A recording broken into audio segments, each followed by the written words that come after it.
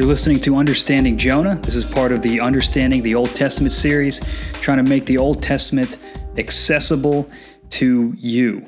So we've been going through the first few chapters of Jonah, and we followed this prophet on his little escapade away from God. So God calls him to preach to Nineveh, the enemies of Israel, and he decides to go in the opposite direction. He heads to Tarshish, and he ends up stowing away on a boat with some pagan sailors, and then God gets a hold of him, and he's cast into the sea and then swallowed up by a fish. And in the belly of this fish, he has a reflective moment about his own obedience to God and the mercy of God and the salvation of God. And then he is abruptly spit back out of this fish after a couple days onto the land of Nineveh, where he begins his ministry. And he preaches to Nineveh, telling them in 40 days, this whole place is going to be destroyed by God. And the implication is they need to confess and repent, and maybe God will relent of his coming judgment. And what's amazing is there's a mass revival in the city of pagan Nineveh. The king of Nineveh actually repents himself, and he calls a nationwide fast of repentance. And he hopes that the Lord will show mercy, and amazingly, God does. He hears their cries, he sees their lament over sin, and he relents of his disaster. Now, you would think that if you were a prophet like Jonah is, you'd be like, this is a major win. I mean, I just started a revival. Right? We have a mass outbreaking of repentance in this nation that nobody ever thought would turn to God. But what we're going to find out in chapter 4 is that Jonah's reaction is actually the opposite. That Jonah is pretty angry that this nation repented. And we're going to find out why. This is Jonah chapter 4. But it displeased Jonah exceedingly, and he was angry. And he prayed to the Lord and said, O Lord, is not this what I said when I was yet in my country? That is why I made haste to flee to Tarshish. For I knew that you are a gracious God and merciful, slow to anger and abounding in steadfast love, and relenting from disaster. Therefore now, O Lord, please take my life from me, for it is better for me to die than to live. And the Lord said, Do you do well to be angry? Jonah went out of the city and sat to the east of the city and made a booth for himself there. He sat under it in the shade till he should see what would become of the city.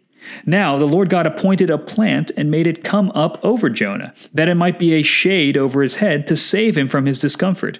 So Jonah was exceedingly glad because of the plant. But when dawn came up the next day, God appointed a worm that attacked the plant so that it withered. When the sun rose, God appointed a scorching east wind, and the sun beat down on the head of Jonah so that he was faint. And he asked that he might die and said, It is better for me to die than to live. But God said to Jonah, Do you do well to be angry for the plant? And he said, Yes, I do well to be angry enough to die. And the Lord said, You pity the plant, for which you did not labor, nor did you make it grow, which came into being in a night and perished in a night. And should I not pity Nineveh, that great city, in which there are more than 120,000 persons who do not know their right hand from their left, and also much cattle?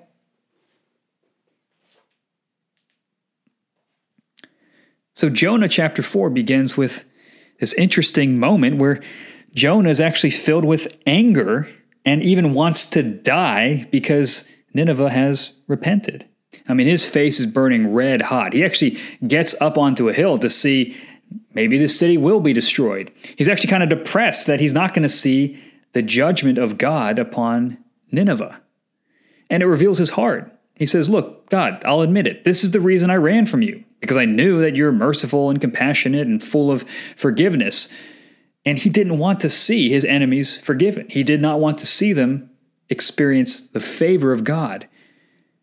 Jonah wanted justice. Jonah wanted, really, vengeance. And remember, Nineveh is the capital of Assyria, and Assyria is a nation that has gone to war and oppressed Israel over the centuries. In fact, the northern kingdom of Israel in a few short centuries is going to be taken over by Assyria and brought into brutal slavery and oppression underneath their king. So this is a shocking story for people reading it and hearing about it.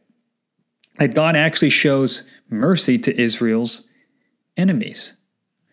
So Jonah, again, shows that his heart change isn't really complete. He doesn't totally get it yet.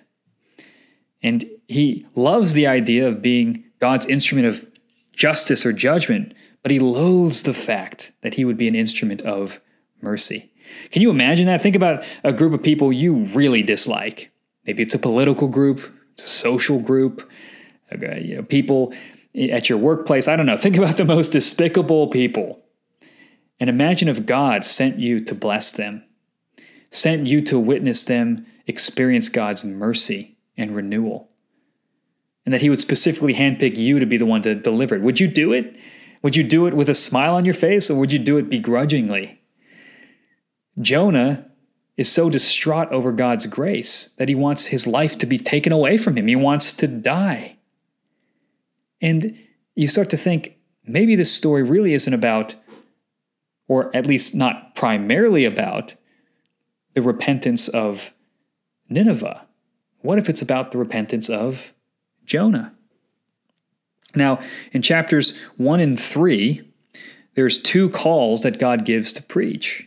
And in chapter 4, there are 2 questions that God asks after Jonah has preached. And it's the same question. Do you do well to be angry?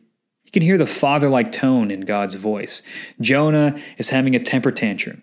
He gets up and he's fuming, sulking under a tent that he made for himself, overlooking a city, now worshiping God. Oh, the terror of that, right? God makes a plant for him, actually, and it springs up over Jonah and it gives him shade. And Jonah kind of calms down a little bit. He's like, oh, this is kind of nice. Protect me from the sun.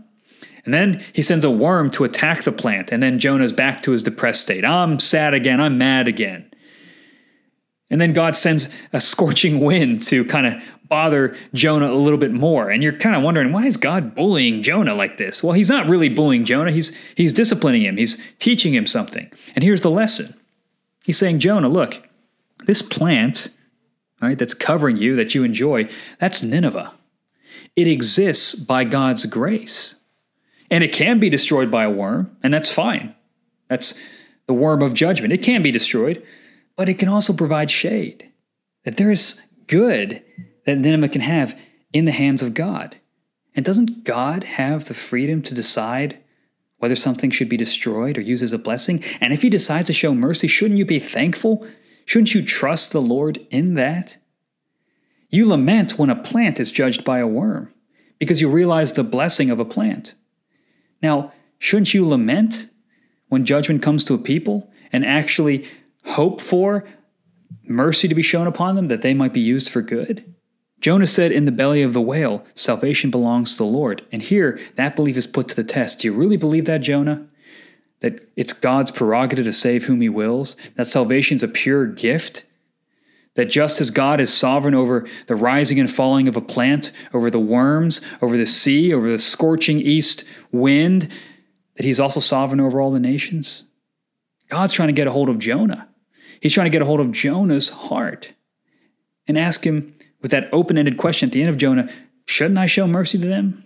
Why do you think you're more deserving? Why do you think they're too far gone? Do you have thoughts about that with groups of people? Are there people you secretly wish would not know God? Do you want to see them blessed by God? Sometimes we want to see people get what's coming to them, rather than hoping for repentance and that God may relent from disaster. Do we find joy in the suffering of others, even if it's deserved, even if they've brought that suffering upon themselves? If so, we may be more like Jonah than we care to admit, and we may need to hear the voice of God asking us, do you do well to be angry? Jonah is about the grace of God, a prophet running from God's call, and God graciously scooping him up and putting him back in the right direction, not just to bless him, but to use him as a blessing to others. And not just to others, but to people you don't expect, to people you might even despise, to show the wide, abundant mercy of God for anybody who repents.